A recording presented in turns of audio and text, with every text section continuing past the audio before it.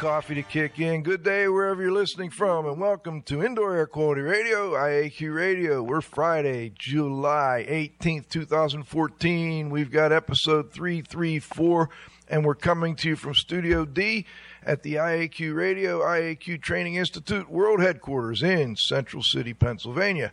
My name is Radio Joe Hughes, and here with me in the studio is our engineer, Jessica Lawson. Good afternoon. Good afternoon. Jess, didn't see you much this week. I've been on the road. Back in Studio C is my co-host and partner, the Z-Man, Cliff Zlotnick. Always fun to do the show with you. Good day, Cliff. And joining us for the roundup will be our technical director, as usual, Dr. Dietrich Weil. Great to have Dieter on. And today's segments include, we've got an interview with author and biologist and healthy home specialist. The name of her book was Healthy Home, Healthy Family. There's a link to the College of Environmental Medicine, I want to say, on the show announcement there. And Nicole Bilsma is joining us. And thank you for staying up late. It's 2 a.m. in Melbourne, Australia. Before we get started, let's thank our marquee sponsors. Jon-Don Products, where restoration and abatement contractors shop. Visit them at jondon, JONDON.com. Indoor Environment Connections, the newspaper for the IAQ industry. Subscriptions and advertising information are available at ieconnections.com. Clean Facts and Cleaning and Maintenance Management Magazine, your source for cleaning and maintenance news. Visit them at CleanFax.com and CMMonline.com. Please be sure to thank our sponsors for their support of IAQ Radio when you inquire about their services and products. Okay, my first correction is the Australian College of Environmental Studies in Melbourne, Australia, and we will get the website out as well and make sure that folks are able to get to that website. As we go through the show here, let's also let people know you can either stream past shows right from our website, iaqradio.com, or follow the link that says go to the show, and then you can download shows from the TalkShoe website. Of course, you can also get our shows from the podcast section of iTunes. We also have continuing education credits available. Just email me at joe.hughes@iaqtraining.com. And last but not least, please visit the IAQ Training Institute website for the most current dates for the training you trust at iaqtraining.com. Let's turn it over to the Z-Man for today's IAQ Radio trivia question. Thanks, Joe.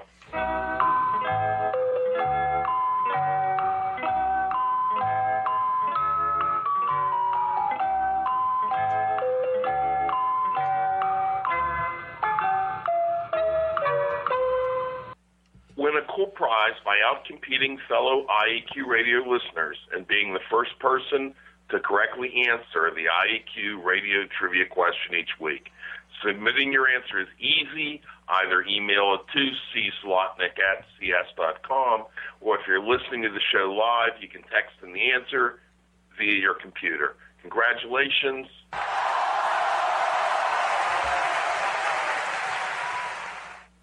Doug Conan, Aerotech Environmental in Dayton, Ohio, for the first correct answer to last week's trivia question, identifying water as the only substance found on Earth naturally in three forms: solid, liquid, and gas. The IQ Radio trivia question for Friday, July 18th, 2014, has been sponsored by Triska, the Tri-State Restorers and Specialty Cleaners Association, who have been serving the needs of and advocating for their members for over 30 years. Remember, Triska is your link to industry training, certification, standards, and events. Their website is www.trsca.org. Now for this week's trivia question. Name the German mathematician referred to by the Latin title of Princeps Mathematicorum, or the foremost of mathematicians. Back to you, Joe. All right. Thank you, Cliff. Okay. My pleasure today. Nicole Bilsma. She's the founder of the Australian College of Environmental Studies in Melbourne, Australia. And I met her in May, we just figured out, at an indoor environmentalist course in South Carolina. And she's a fascinating young lady, and enjoyed spending some time with her. and I actually wrote back and forth to the class with her, which was even better. Got a copy of her book, Healthy Home, Healthy Family, which is available at that website that we discussed a little bit earlier, and aces.edu.au. Nicole is an accomplished naturopath, a building biologist, and a writer and author. She conducts lectures. She's talked to doctors, natural therapists, builders, and more about the health hazards in homes. And apart from an honors degree in acupuncture, she completed further training in Guangzhou TCM Hospital in China in the early 90s and has extensive experience lecturing in traditional Chinese medicine and naturopathic philosophy at various universities and institutions. She is the author of a bestseller, Healthy Home, Healthy Family, and has attracted numerous radio and television interviews in Australia and maybe around the world. We'll check in a moment, and also a lot of articles, print, and online media.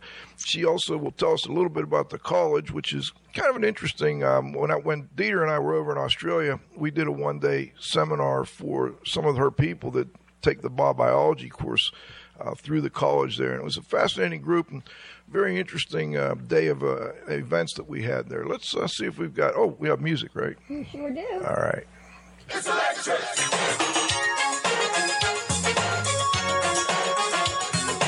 You can't see it. It's electric.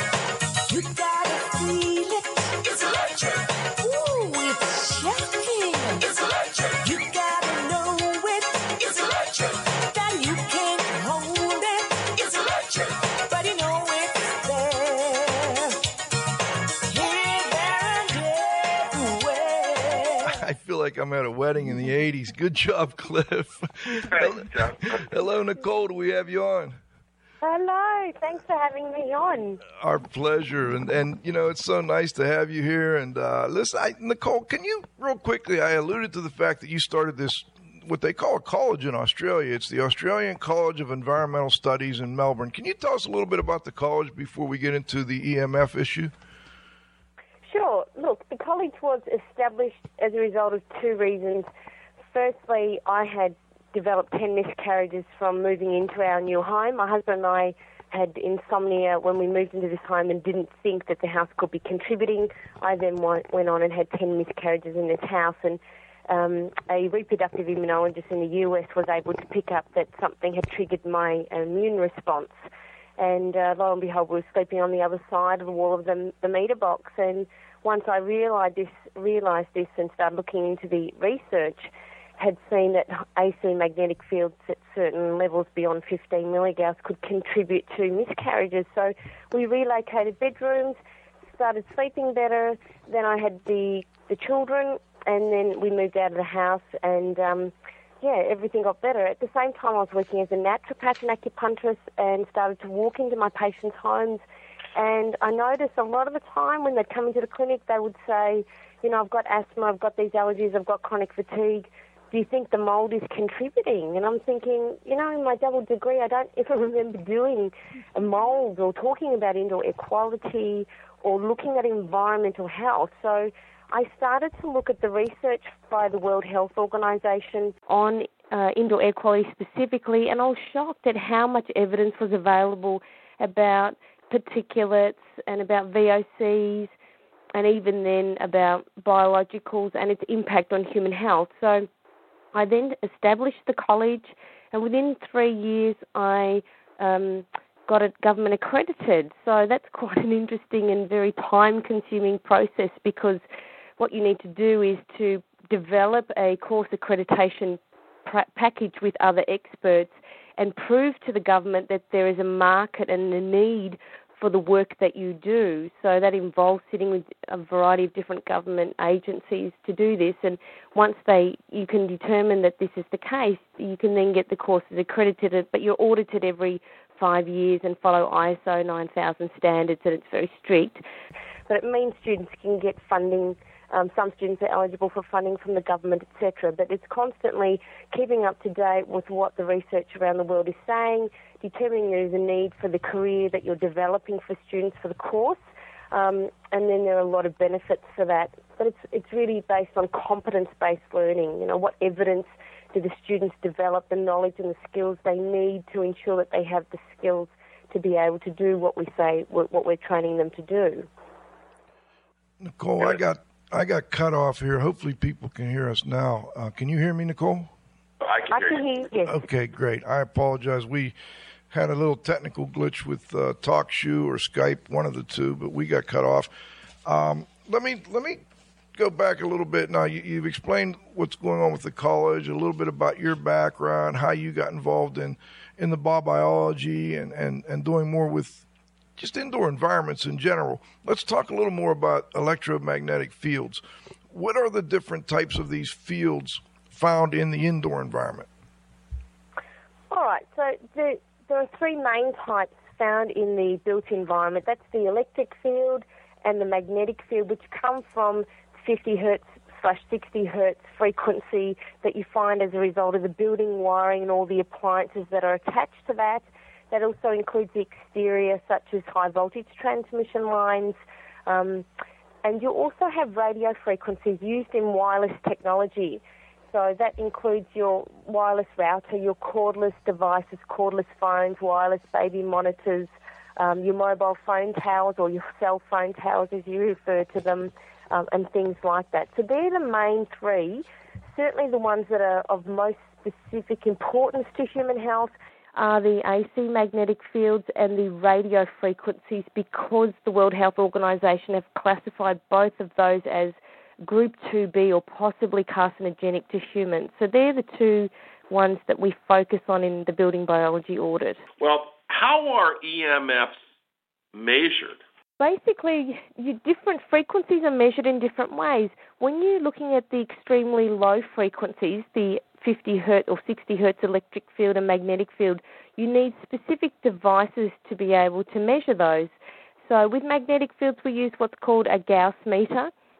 With radio frequencies, because as you get higher up the electromagnetic spectrum, the electric and the magnetic field are combined. So we use what's called a high-frequency meter.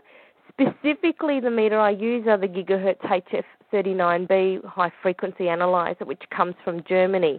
And that's specifically used to measure the power density or the strength of the radio frequency field. When it comes to radio wireless technology where it's actually affecting the body, you measure what's called the specific absorption rate. And it's the rate at which, say, for example, a mobile phone user absorbs energy from the handset, which is averaged over a 6-minute period. That's a laboratory test that government agencies will do to assess their mobile phones and the emissions of radio frequencies from mobile phones.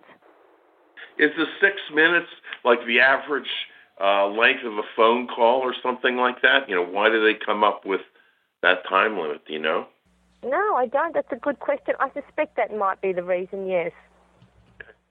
What are the different units of measurement?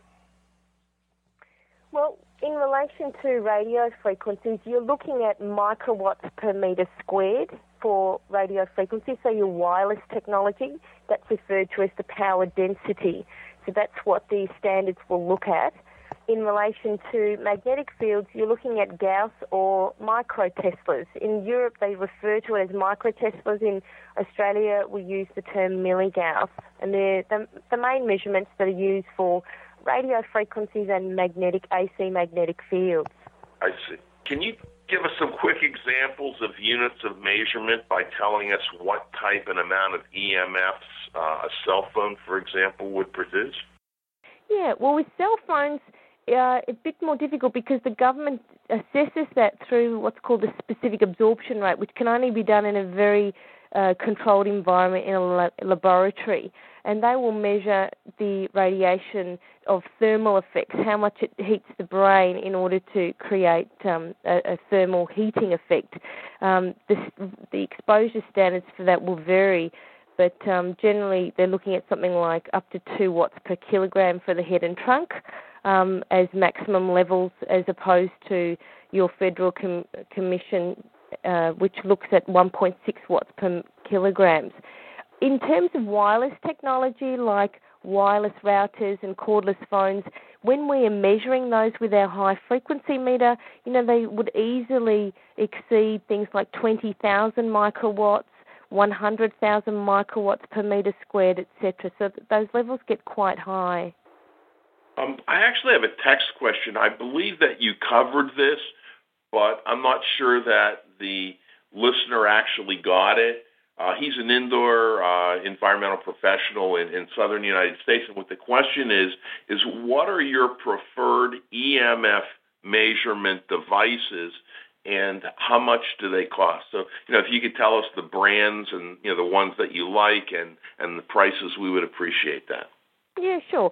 For radio frequencies, the one that we're using at the moment, and I say that because technology changes, the one that we prefer is the gigahertz HF39B, high-frequency analyzer, which is developed and made in Germany.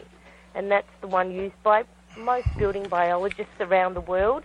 It is accurate. It measures full versus pulsed frequencies. It gives you peak hold readings. Radio frequencies are really complicated, and there's a lot of very useless devices that are available that don't provide accurate readings. So that's the one where you want to spend a bit more money on, and in Australian terms, you're looking at least $1,500 to $1,600 Australian dollars, probably about $1,700 US dollars for that meter. For the AC magnetic fields, we use the FM10 Fauser, also, again, a German instrument, which is very accurate. It's about 1,200 Australian dollars. Another one that we use a lot for AC magnetic fields is the FW Bell 4180 or 4190, which we get from the States. So that will measure to 2 decimal places the magnetic field. Okay. What can you tell us about exposure standards for EMFs, I guess, in Australia, in the United States, anywhere else? Sure. The exposure standards, the existing standards for both AC magnetic fields and for radio frequencies used in wireless technology are based on acute short-term effects of heating of tissue and induced electric currents in the body. They are not a health-based standard associated with long-term exposure to low levels typically found in the built environment. In addition, so basically we don't have a health-based standard to the levels that are typically found in homes throughout Western countries. They're basically the standards at which immediate health effects occur. So, for example, with AC electric and magnetic fields, there's the levels at which it increases blood flow. It causes cardiac excitation. It can lead to injury. It can lead to painful stimulation of sensory or motor neurons. So the levels are at the exact level at which symptoms are likely to arise. There are huge problems with the exposure standards because they're not based on the most vulnerable in our society, our children, pregnant women, the elderly, the immunocompromised. They're based on a 6-foot healthy man. Now, of course, wireless technology is now in all our childcare centres, our kindergartens, our schools, our homes, and yet the standard is not geared towards the most vulnerable. And of course we know children are not little adults. They have thinner skulls, which makes them particularly susceptible to wireless technology. They also undergo rapid cell division, which makes them very susceptible to that type of electromagnetic fields. So the exposure standards really needs to account for the total exposure to the thousands of types of radiation now blanketing the planet. In Europe and in Australia, the exposure standards are based on the ICNIRP guidelines, which is the International Commission for Non-Ionising Radiation, and they were developed in 1999, well before wireless technology took hold in all our schools and in our homes. There has been a huge amount of argument, even by the European Union, that these standards are certainly not appropriate and not geared or based on the precautionary principle because of the emerging data that's coming out of adverse health effects. So it's something that really needs to be looked at because it's like so many things that are introduced in our society, our chemicals, our household products. We know 80% of all the ingredients in household products have never been assessed for their impact on human health. It's the same with the electromagnetic field standards of the technology that is now in our home and workplaces and our schools. It's been released with very little thought or very little effort by the telecommunications industry to prove conclusively that this technology is safe. There's been none of that that's happened. So many of us will feel that, the impact on children's health and on everyone's health significantly could be a problem because of the fact that there's no evidence to say that it's completely safe, and there's emerging evidence to indicate that it could be, another asbestos, tobacco, leaded petrol, a lot of those issues, which take time for the adverse health effects to occur because of the latency periods. I'm sure we're going to go into detail on the health soon. Well, I'm sorry, Nicole, I'm back. I had to call in on the telephone, but I should be able to stick with it now. And, that's something I'd like to talk about at this point. What are the health effects that we're talking about? And let's start with, in your book, you talk about, I want to make sure I get the right page here, electrical hypersensitivity. And that there was electrical hypersensitivity as a 20th century condition that was first acknowledged by the Swedish as a disability when it was documented in computer workers in the 1980s and more recently by the Canadians. What type of electromagnetic field was that, and what kind of levels are we talking about? The fields appear to be both radio frequencies used in wireless technology as well as AC magnetic fields and AC electric fields typically found from building wiring and appliances. Now, in terms of those fields, magnetic fields occur in a building where any appliance draws current. So the big ones are your meter box, the other ones are your smart meters, they're things like your fridge, anything with a motor that generates, that draws current. So things like having your bed head on the other side of the wall of the kitchen where there's a fridge or an oven, especially for children, can be a real problem because when the oven is in use, it draws a lot of current and creates a high magnetic field that can come, 1-2 meters out from at the back of the oven, for example. So anything that draws current is where that's creating a problem.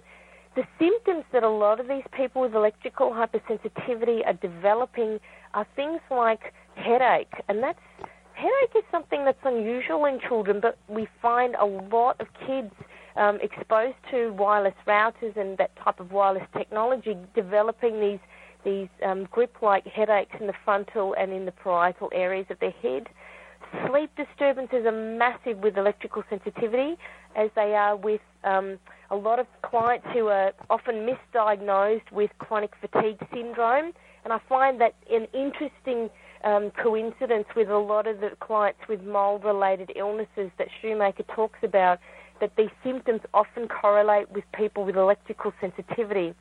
So fatigue, long-term fatigue, sleep disturbances, headache, they have often this chest pain as if someone's standing on their chest, shortness of breath, blood pressure changes, inability to thermoregulate, which is often very similar with biotoxin patients also. Brain fog. Everybody talks about brain fog. The dizziness, the confusion, poor concentration, poor short-term memory. I find quite a few of adults who, with electrical hypersensitivity, become dyslexic. So, had no issues with this in childhood, but with increased exposure to electromagnetic fields, become dyslexic and have difficulty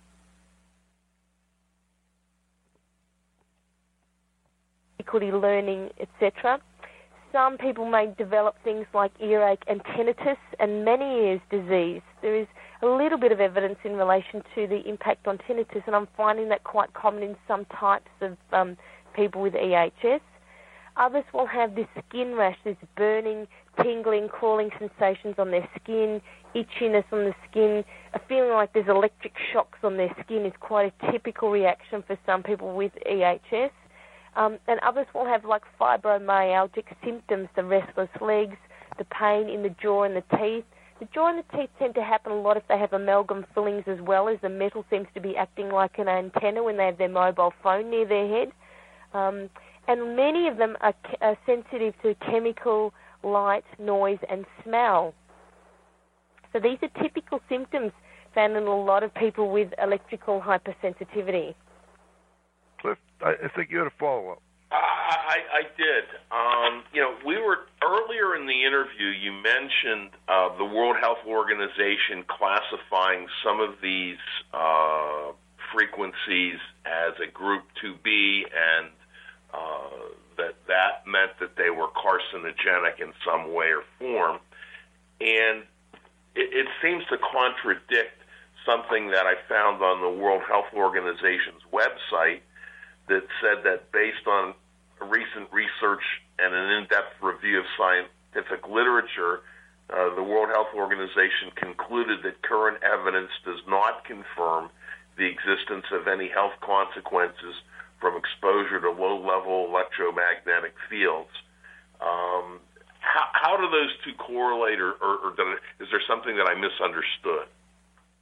If you have a look at the International Agency for Research on Cancer, who are a division of the World Health Organization, and you look at their classification for Group 2B, which is that the agent is possibly carcinogenic to humans, it's actually defined for which there is limited evidence of carcinogenicity in humans or sufficient evidence of carcinogenicity in experimental animals. They don't get to this classification unless there's mounting evidence to say that there's no longer proof that it's completely safe.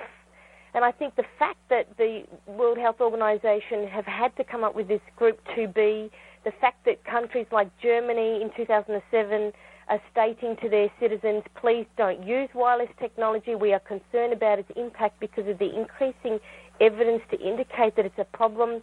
You've got things like the Bioinitiative report, which developed by 31 scientists and doctors, released in 2012, citing 1,800 studies of adverse health effects associated with wireless technology in AC magnetic fields. You've got the Council of Europe stating very clearly in 2011, waiting for high levels of scientific proof before taking action on electromagnetic fields could lead to high health and economic costs, as was the case with asbestos, lead, petrol and tobacco. I mean, you have enormous amount of organisations. You've got tens of thousands of doctors who've signed petitions from the Sellerton Statement to the British appeal, to the Swedish appeal, to the Norway appeal, to the Dutch appeal, the Belgium appeal. I mean, there's enormous amount of appeals signed by many scientists and doctors throughout the world urging the World Health Organization to actually classify electrical hypersensitivity as a medical diagnosis. So, if the World Health Organization had stated that it is completely not carcinogenic at all, they would have put it as a Group 4, and they didn't because they could not ignore the mounting evidence to indicate that there is sufficient evidence of carcinogenicity in experimental animals and mounting evidence of carcinogenicity potentially in humans. I think the interesting thing about electromagnetic fields, which makes it such a complicated issue, is that, in terms of cancer use, the evidence is generally related specifically for mobile phone or cell phone use. And these types of tumours, the gliomas and acoustic neuromas, typically found brain tumours that are found in heavy mobile phone users, these latency periods take 15 to 25 years. And really, if you think about it, how long have cell phones been in the general population in Western countries? It's been, 15 to 20 years. Now, it's interesting, I was just reading up in Australia, the incidence of those tumours, gliomas and acoustic neuromas, have increased by 35% in Australia between the year 2000 and 2008.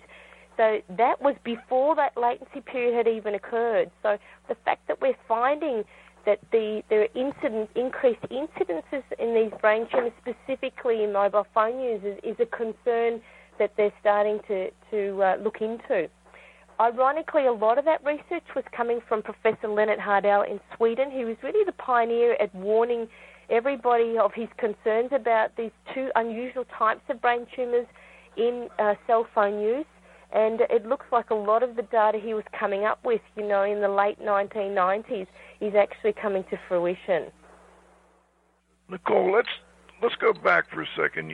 In that statement Cliff read, it says that based on recent in-depth review of scientific literature, the WHO concluded that current evidence does not confirm the existence of any health consequences from exposure to low-level electromagnetic fields.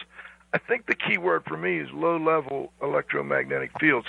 Do you know if that's defined? You know, what's low, what's high? What is it? Is it all electromagnetic fields, or is it just the mobile phone electromagnetic, the radio frequencies? Is it the magnetic? Is it the electric? I'm a little confused on that. You and everybody else. Yes, they would be looking at the electromagnetic fields in the built environment specifically. Now, when you look at what's going on here is, remember when we looked at the exposure standards, they're looking at tissue heating effects, the heating effects of the brain and the central nervous system to cause adverse health effects.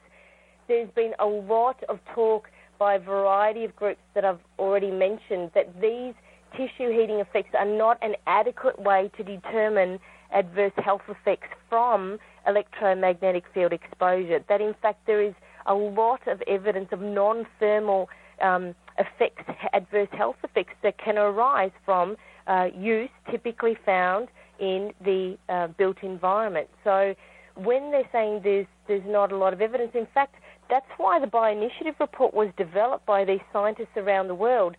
With the ICNIRP standards, the problem with a lot of these standards is the standards are developed in consultation with industry, where there's telecommunications industry involvement. So they have quite a bit of say as to what those standards should be, and it's often developed in a way to prevent litigation in occupational exposure, such as, magnetic resonance spectroscopy, for example, MRIs. There's high levels of magnetic field, so they set them high in terms of preventing that litigation that can occur because they're going to be exposed at high levels. This is why there's been so much uproar by the European Union, the Council of Europe, Germany, Italy, France. If you have a look at who does not follow the ICNIRP standards, you'll see that there are a multitude of countries, Switzerland, China, Israel, India, Italy, Poland, who don't use the standards set by the World Health Organization because they don't think it's adequate. In fact, their standards are 100 times lower than what's recommended by the World Health Organization. Salzburg, Austria has one of the strictest standards for radio frequency exposure from cell phone towers and cell phones, and they're 1 million times lower than what's recommended by the World Health Organization because they are very concerned about the emission of radio frequencies used in wireless technologies. So whilst we have the World Health Organization and the International Agency for Research on Cancer recommending that the standards are appropriate based on thermal effects, there is enormous amount of evidence, and particularly the Bioinitiative report is probably the best that looks at the studies. The fact that it's been written by scientists and doctors who don't have a conflict of interest with the telecommunications industry, who provided really good, over 1,800 studies to look at the non-thermal effects, biological effects of electromagnetic fields and wireless technology on human health is good reason to be concerned for citizens to actually implement the precautionary principle and state, in order to reduce our exposure, we need to start doing something about this. We need to start rethinking about bringing wireless technology into our school and sticking with hardwired ADSL cable instead, and other measures like this. Minimizing use of mobile phones in children, for example. I'd like to get into more about how to prevent the potential for these health issues after halftime, and I want to follow up a little bit on the Sweden, and it looks like they agreed that there was a compensation due to these people.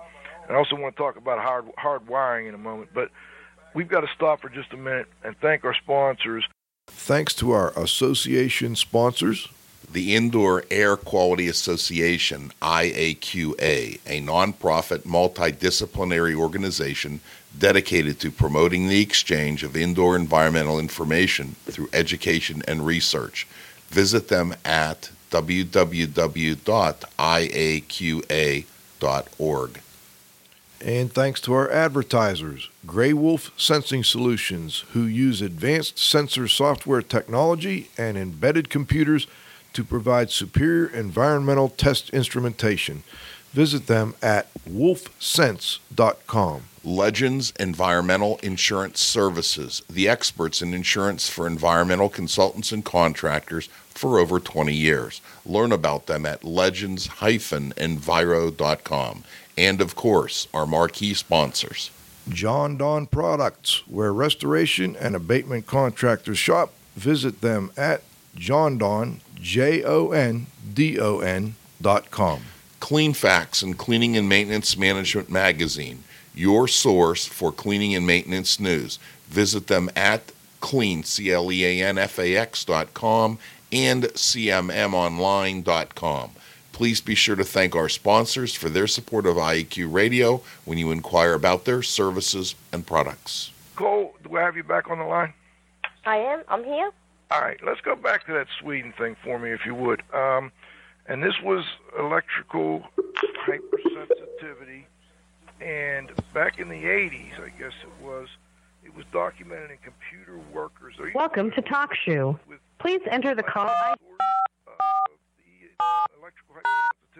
Enter your PIN followed by the pound key. If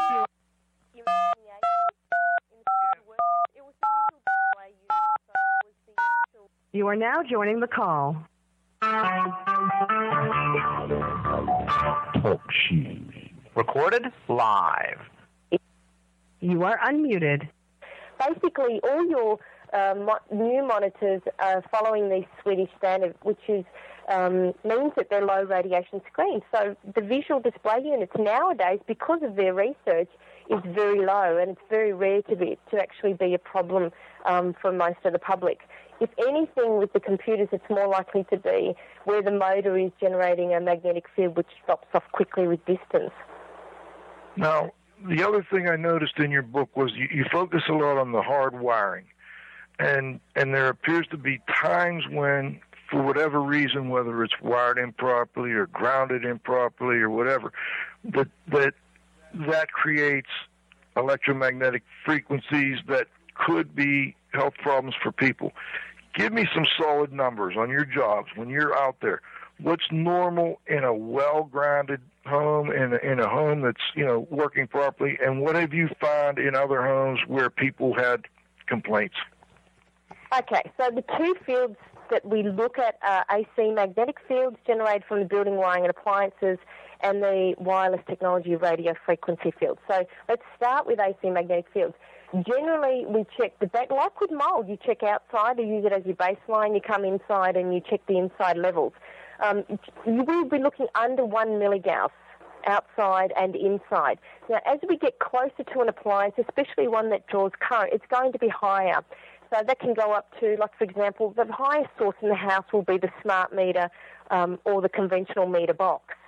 And that can generate anything in excess of 500 milligauss, especially if, depending on how many appliances are on in the home. So, for example, if the oven is on, then the amount of the magnetic field is going to be significantly higher at the meter box because the oven draws more current than any other device.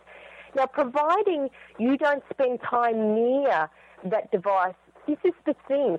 All appliances are going to generate magnetic fields, but they're not going to be a problem, providing you don't spend a long time near them. So this is why the bedroom becomes such a critical point of testing as a bowel biologist, because you're making sure that during the sleep cycle that people aren't exposed unnecessary to magnetic fields in excess of 0.2 milligauss, which is the building biology standards.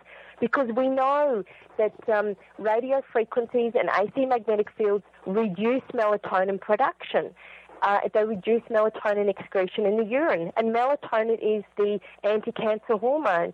It's the free radical scavenger. It's also the one involved in the body's circadian rhythm. So it's often the first sign of electrical sensitivity, hypersensitivity in clients is sleep disturbances, which is what I find interesting in relation to mold-related illnesses in people with chronic fatigue syndrome, that they often have very similar symptoms, and we need to differentiate. Is this a mold-related issue here?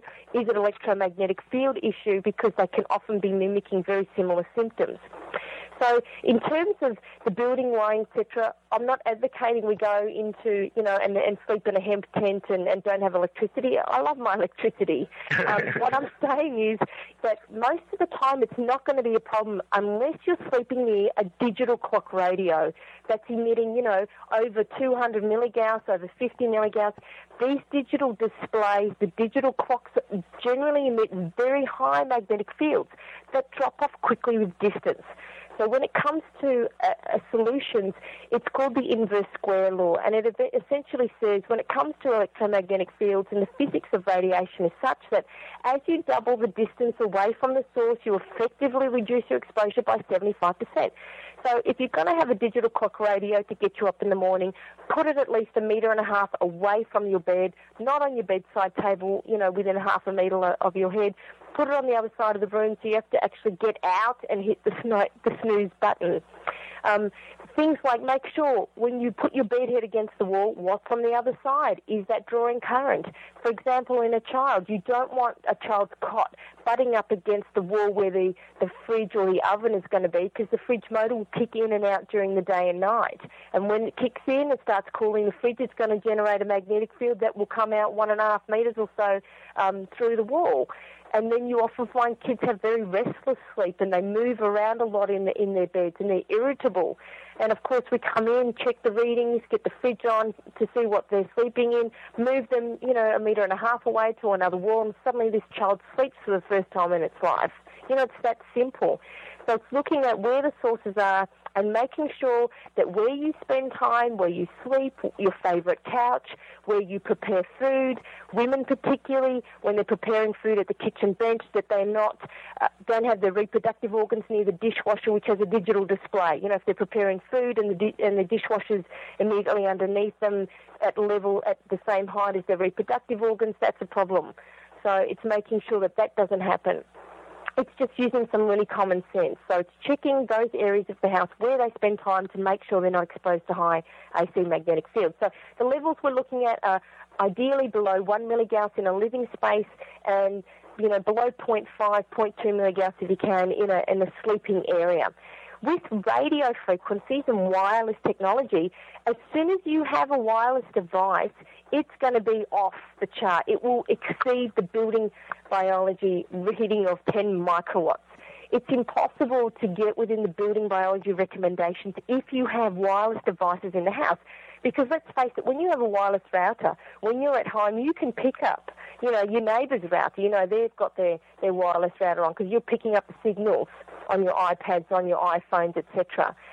You can pick, in your neighbourhood who's got their devices on, because when you buy these wireless routers, they are geared to be able to radiate very large levels in order for the fact that you don't complain to the manufacturer that, your iPad can't pick up the signal when when you're in the back of your home. Ideally, if you wish to use wireless technology, which I suggest you don't, but if you do, then turn it off when you're not using it. So it's not radiating 24 hours a day, these pulsed radio frequencies, which can be picked up upstairs, downstairs, to one end of their house, the other end. The closer you are to the wireless router, the greater the level of exposure, because again, it's about the inverse square law. The closer you are to the source, the higher the level. So as you double the distance, you reduce your exposure by 75%. Wireless technology like cordless phones, cordless phones on your bedside table while you're sleeping, that's a real problem. Why? Because again, radio frequencies affect melatonin, so it's really important that you don't have cordless phones next to your bed. Ideally, you have a hardwired cord phone that's hardwired into the building wiring and uses your 60 hertz frequency, not radio frequencies or wireless technology. In fact, cordless phones have been shown to be almost doubling the incidence of gliomas and acoustic neuromas as compared to cell phones, which is really interesting in research that Leonard Hardell did, because what people find is because they don't see their cordless phone in the same way they see their cell phone, they use it a lot more, thinking it's safe. But of course it uses wireless technology from the handset to the cradle, and that is a problem. So it's looking at what your sources are, and when it comes to wireless technology, really your best options are to avoid it and to use hardwired connections instead. So with my computer, I have ADSL or cable. It's hardwired. it's not wireless. With my mobile phone, which is an important part of my business, I use a loudspeaker. I text as much as I can instead of making a call. I get to a hardwired phone as often as I can. If I do have to use the mobile phone, I'll use an earpiece, an air tube earpiece. So it keeps a distance from a vital organ like my brain. By keeping it 30 centimetres or so from my head, I can reduce my exposure by at least 99%, again, because of the inverse square law. So with electromagnetic fields, the solution is very simple. With wireless technologies, go with hardwired cable connections. With AC magnetic fields, and be mindful where you're spending time and making sure you're not near appliances. So the appliances, but I guess the one I wanted, and Cliff, do you have a follow-up before I go into this? I do. I have a question, and I'm not sure whether it's appropriate or it's not appropriate. You know, in the United States and in Europe, the voltage coming into the home is similar. In the United States, typically in a residence, we're going to have 220 volts coming in. And then what we do in the United States and what's done in Europe is different. You know, in Europe, that 220 voltage runs throughout the house. In the United States, you know, we cut that in half, and it's, 110. So I'm wondering if the voltage is in half, does that somehow reduce the amount of electromagnetic field, or is the voltage unrelated to the field? The voltage affects the electric field, whereas current emits the magnetic field. So when I was in the States there recently measuring that, it was very similar to what I would find in Australia with the appliances here. We have 240 volts in our system, and the voltage generally relates to the electric field. Voltage is electricity under pressure, so it's different, but it really didn't make much difference in terms of the readings when I was there in the States. Okay, thank you. So you had the equipment. I didn't get to play with it, Nicole.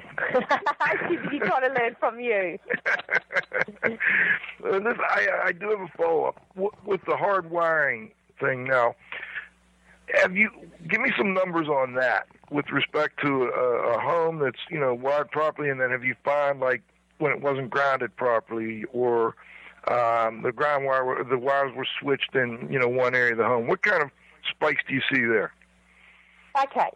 So, for example, the age of the house tells us a lot about the potential hazards. Lead, asbestos, blah, blah, blah. With electromagnetic fields, in a house built prior to the 70s, what we did in Australia was we had a lot of domestic water pipes were metal. So we used to put the earth wire onto that pipe. In the case of, if in the case that the building wiring wasn't balanced, then, it would go through the metal water pipe.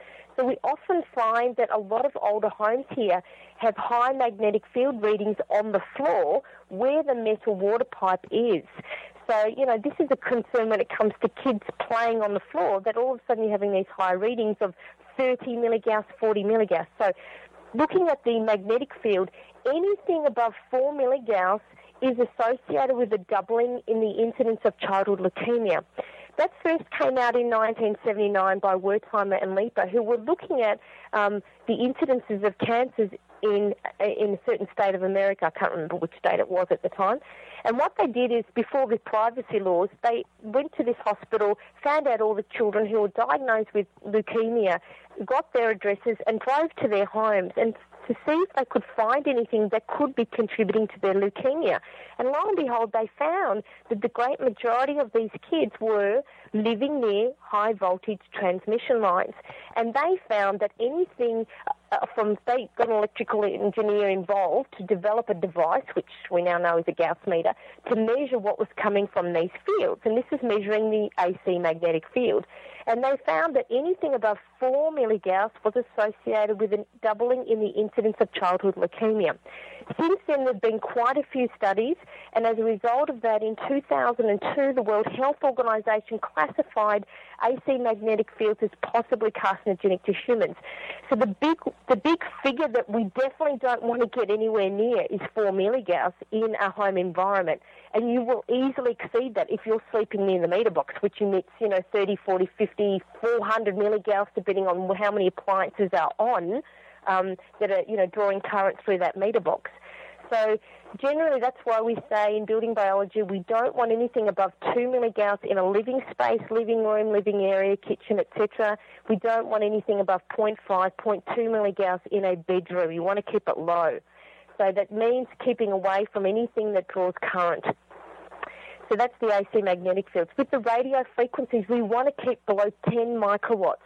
Now, if you don't have wireless devices in your home, and if you're not living close to a mobile or cell phone tower, or neighbours that have, their wireless router near your building, then you have no problems having zero emissions of radio frequencies. Now that everyone's using wireless technology, it's cheaper. Everyone and his dog has got a cell phone, etc., and wireless routers. Homes that in multi-story buildings, in multi-story apartments, are becoming a nightmare because, when we're going there to test these homes, the client has no wireless technology in their apartment, but we're picking it up from downstairs, upstairs, the sides, from exterior sources like cell phones, and there's very little apart from using very expensive shielding that we can do to actually reduce their exposure. So that's the problem. You're getting situations where it's out of your control. Cliff, do you have a follow-up? No. All right. This has been fascinating. What I'd like to do, Nicole, I kind of missed a little bit early on because I was, unfortunately, and I'll listen to the recording tomorrow, is a little bit of problem here technically. And then I want to talk real quickly about the three axis. You had the three different axes that you were measuring in. I think it was the magnetic fields, the X, Y, and the Z. What's that all about, Nicole? Okay, so with magnetic fields, you have to measure in the X-axis, the Y-axis, and the Z-axis. Cheap meters will just do a single axis, which means you have to hold the meter in those three different axes, wait till it settles, get the reading, and then times it, and then square root the whole figure to determine what your overall exposure is to magnetic fields. A more expensive meter will do that for you. It'll pick up the measurement AC magnetic fields in each axis, X, Y, and Z, and then square root it, times it, square root it, and then give you an overall reading for magnetic field exposure. For radio frequencies, you use a completely different meter, and the reason is because the electric and magnetic fields combine as you go up the electromagnetic spectrum. So with a radio frequency meter, you need an antenna because you're actually pointing to see where that radio frequency emissions are coming from. The problem is with radio frequencies, it's complicated because if you have, for example, the radiation coming in from a mobile phone through a window and then it's coming into your building and reflecting off the vapor barriers or any metal vapor barriers, etc., the isolation or the sarking, it bounces back into the building. So what we're saying now is that building a home with steel frame, metal roof, concrete slab with reinforced steel is like a Faraday cage, and that is a disaster to bring wireless technology in because once it's in, it will be reflected and refracted off those building materials and create hot spots in the home that you do not want to be sleeping in or spending time in, those spots. So what's happening now is I've been spending quite a bit of time talking to building designers and architects and saying you need to have a good understanding of how electromagnetic fields are affected in the building from this type of technology. All right, I'm going to give this a try. Can you hear me, Nicole? I can. All right. We were having some problems with technology, and of course, I'm going to get a beep now because I put my phone on hold just in case. We would like to go to our roundup, Nicole. I got to get Dr. Weil in here and get his thoughts. I always like to try and anticipate what he's going to say, and I'm almost always wrong. But let's go to the roundup, Jess. Move 'em on, hit 'em up, hit 'em up, move 'em on, hit 'em up, rawhide. Cut 'em out, ride 'em in, let 'em out, cut 'em out, ride 'em in, rawhide.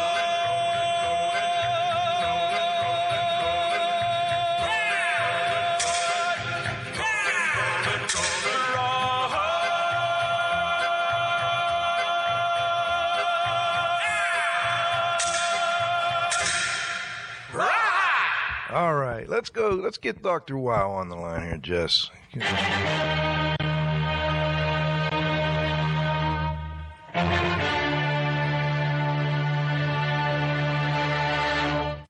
Go Germany. Way to go, Dieter. World Cup champs. Yeah, well, here we go. Good morning, Nicole. Hello, Dieter. Hi, I tell you one thing. I agree with a bunch of things that you are saying. And by the way, as I'm sitting over here, I'm doing everything wrong.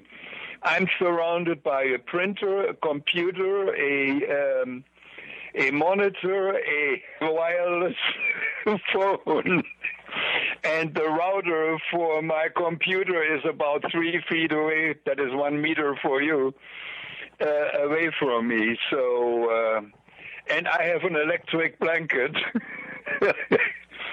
Wow. It's. I think a wonder I'm still alive. But anyway, one quick question. Do frequencies make a difference? I would say yes. On the other hand, I don't see a lot of you guys work with 220 volts like in Europe and 50 hertz. We with 120 and 60 hertz. I don't know. Do you think that makes a difference? No, I don't. As I said, when I was there in the States and I brought my equipment to measure it, I mean, the voltage will affect the electric field and the current will affect the magnetic field. But the appliances I was measuring were very similar to what we would normally detect when we're, in Australia or Europe, for example. So no. I would expect that. It doesn't. We are not talking about 500 and 5,000 or 50,000. But I know years ago, I read studies on technicians. They crawled up the antennas of television stations. Yes. And they had to repair it. The television station did not turn off the signal. So they were within feet of whatever comes out of there. And they had problems.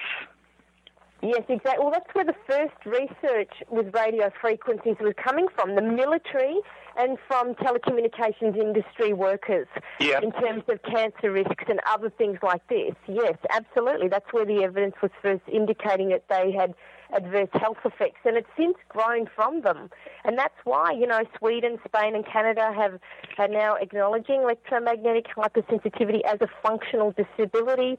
The Austrian Medical Association now have guidelines for GPs on how to diagnose electrical hypersensitivity. So there's a lot going on, especially in Europe, in relation to changing the exposure standards, reducing the exposure standards, and bucking the trend and not following the World Health Organization guidelines because they don't believe that they are protective enough, especially for children. I mean, March last year, the French Parliament passed an amendment to ban Wi-Fi from nurseries and kindergartens. Well, Israel has restricted use for Wi-Fi. All for it for other reasons. I'm curious. Give them a teacher. Don't give them a dumb phone. But that is all right. But, I can see that. When I grew up after the war in Germany, I think we had 2 radio stations in all of Germany. There was no television. Certainly in the village where I was, there was no water, no electricity, and no gas. So my exposure was 0, which probably was good for me. That's why I'm 6'4", that is 1.96 m for you, tall. And I have made it to the amazing life of 75 years. Oh. And I didn't get any of these exposures. But I agree with you. We are bombarded, and like you said, in a apartment building, there are 100 apartments, there are 100 routers, there are 100 cell phones or more. Yes. I know good friends of mine, they have 4 or 5 cell phones at home for the kids, for security. I don't know how that works, but that is Yeah. But anyway, because we have no control. going to emit a dilemma for science, because there is effectively virtually no part of this planet that isn't being bombarded in some degree or form by radio frequency. So where's your control group? Yeah, that is exactly my next point. This is the problem. How do we do an epidemiological study? It's screwed up everywhere. We can't really... Well, we could put monitors on people and say this person was today exposed to blah, blah, blah, that many milligauss. Yes. And said if he more or less behaves the same way, that is monthly or whatever exposure. I think, too, we didn't get time to go through the biomarkers, but probably the thing that worries me most as a mother with young children is the evidence is coming out that radio frequencies and wireless technology could increase the permeability of the blood-brain barrier. Now, if you do this, and you know each generation that's coming through has an increased body burden of chemicals in their cord blood, in their body, and of course, with mold, if you allow that fungi and those mycotoxins and those bacteria to get into the central nervous system because you've made it more permeable as a result of wireless technology, we are setting up the perfect storm. And we wonder why autism, ADHD, neurological and cognitive development in children is being affected. Yeah, I would like to see more studies, and we talked about that in Melbourne. You need more money. One needs more money to study that. And I guess the electrical companies are not going to fund such research. No, they're not. And if they don't like the research the telephone that they're funded, if they don't like the research they're funded, they don't publish it. So the public never knows the adverse health effects, because, if they actually do the research, the chances are that there's 40% chance that there's going to be, more than 60% chance that it's no adverse effects. If it's independently researched and funded, then you'll find 70% of the time they will show an effect, an adverse health effect. So maybe. I would like to see that. And I go even one step further. We use nuclear magnetic resonance to study the body, and NMRs that people are getting. And of course, I know that cells in the body react to the shaking of the frequencies when you take a nuclear magnetic resonance test. There's no doubt about it. Now, fortunately, or not, you don't do that every day or for 8 hours a day. It's minutes, which is all right. And I get chest x-rays, and that is for a tenth of a second. I get radiation shot through my body, but I don't do that every day, and I don't do that every week, and I barely do that every month, every year. So... It's interesting that medicine actually uses electromagnetic fields to treat depression, heal bone fractures, treat neonatal jaundice, and reduce pain.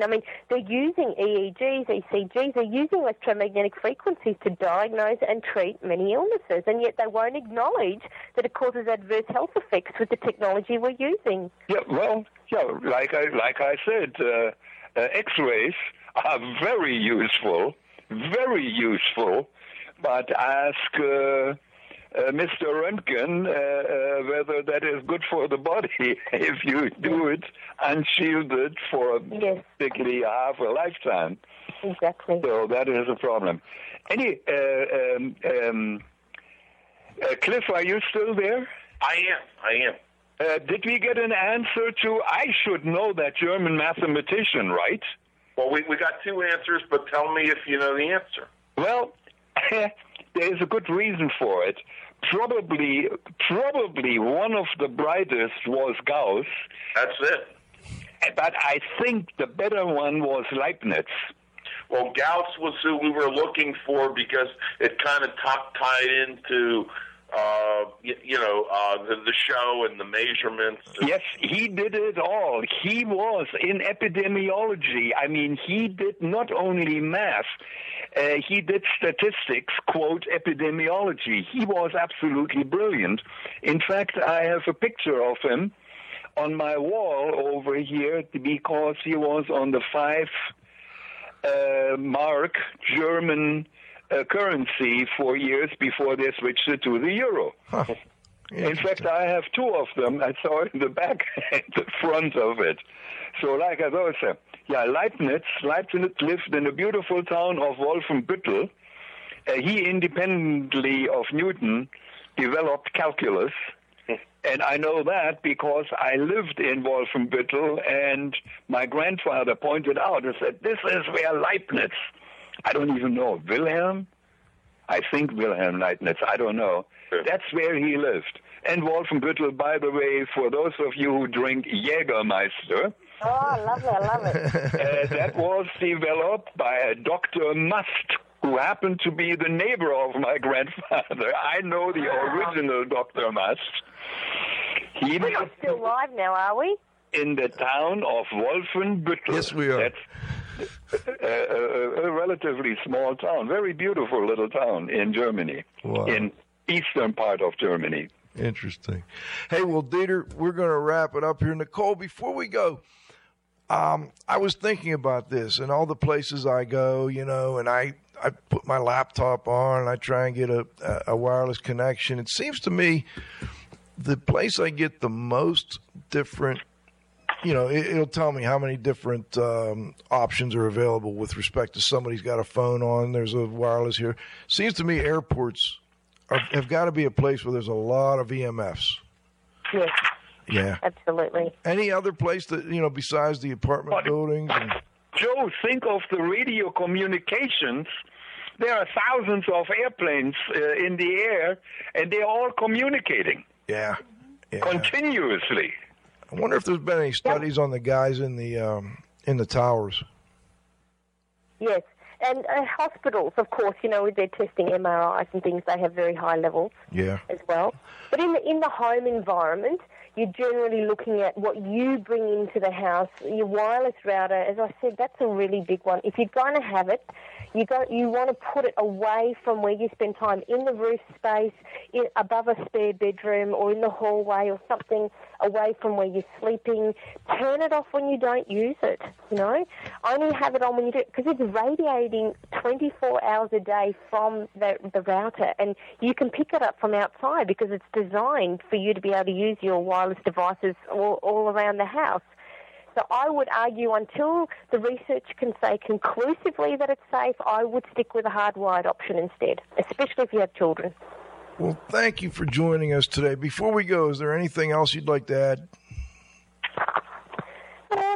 No, I think I got to say a lot of what I wanted to say. I think the fact that, there's a lot of, France is pulling Wi-Fi out of kindergartens, and Israel is restricting use of Wi-Fi and all those things. I've got a lot of really useful DVDs and videos on my website. Can I mention my website? Absolutely. I've got the buildingbiology.com.au. There's a lot of very useful information of the health hazards in the built environment, not just electromagnetic fields, but also chemicals and makeup and water contaminants and other things like that, which your listeners will probably find useful. And what was that? Give us that one more time, the website. It's www.buildingbiology.com.au. And the other thing, we've got to get you back sometime, Nicole, because I didn't even get into some of the natural sources of EMFs that you talk about in the book, which I found really fascinating. That, for instance, the Aborigines didn't, they knew that certain parts of Australia were not good places to be. And then you talk, let me get one quote before we go here. I think Dieter will appreciate this one. It's from the book. I've got to pull it up real quick here. It's actually, I got to find it. It's from Einstein, Dieter. You'll love it. Here we go. All right, Albert Einstein. I know very well that many scientists consider dowsing, as they do astrology, as a type of ancient superstition. According to my conviction, this is, however, unjustified. The dowsing rod is a simple instrument which shows the reaction of the human nervous system to certain factors that are unknown to us at this time. I love that quote. Nicole? Gotta be kidding. Nope. Albert Einstein. Wow, that is profound. Dieter, thanks so much for joining I didn't us. know that one. Now I know. That's a good one. And Nicole, thank you so much for joining us. I look forward to talking to you again. Terrific. Thank you so much, guys. All right. Have a good This day. is Radio Joe saying thanks to the Z-Man, Cliff Zlotnick. Cliff, great show. Good night, Nicole. All right. Good night, Dieter. Of course, our technical director, Dr. Dietrich Weil. Thank you, Jessica. We'll clean up our little bloops at the beginning of the show here. Skype gave us fits today. Oh, by the way, next week, what a great show. Hey, we've got Bill Banfleth of Penn State. He's an indoor environmental quality expert, also the immediate past president of ASHRAE, going to come on and talk to us about all kinds of things indoor environmental quality, but also talk a little more about the big announcement this week that ASHRAE and the Indoor Air Quality Association are now joining forces. I don't know what they're calling it. I heard it's not a merger. IAQA is going to be a division of ASHRAE, whatever the case may be. We're going to have Bill Banfleth on next week, and we're trying to get Kent Rawhauser, and I'm hoping Eva King, who was on listening earlier, will also be able to join us in 2 weeks. We're going to talk a little bit more about the big of a merger or grouping or partnership or whatever it is. And also, Bill's just great about all kinds of things indoor environmental quality and building science-wise. So please come back and join us next Friday at noon for the next broadcast of IAQ Radio. You've been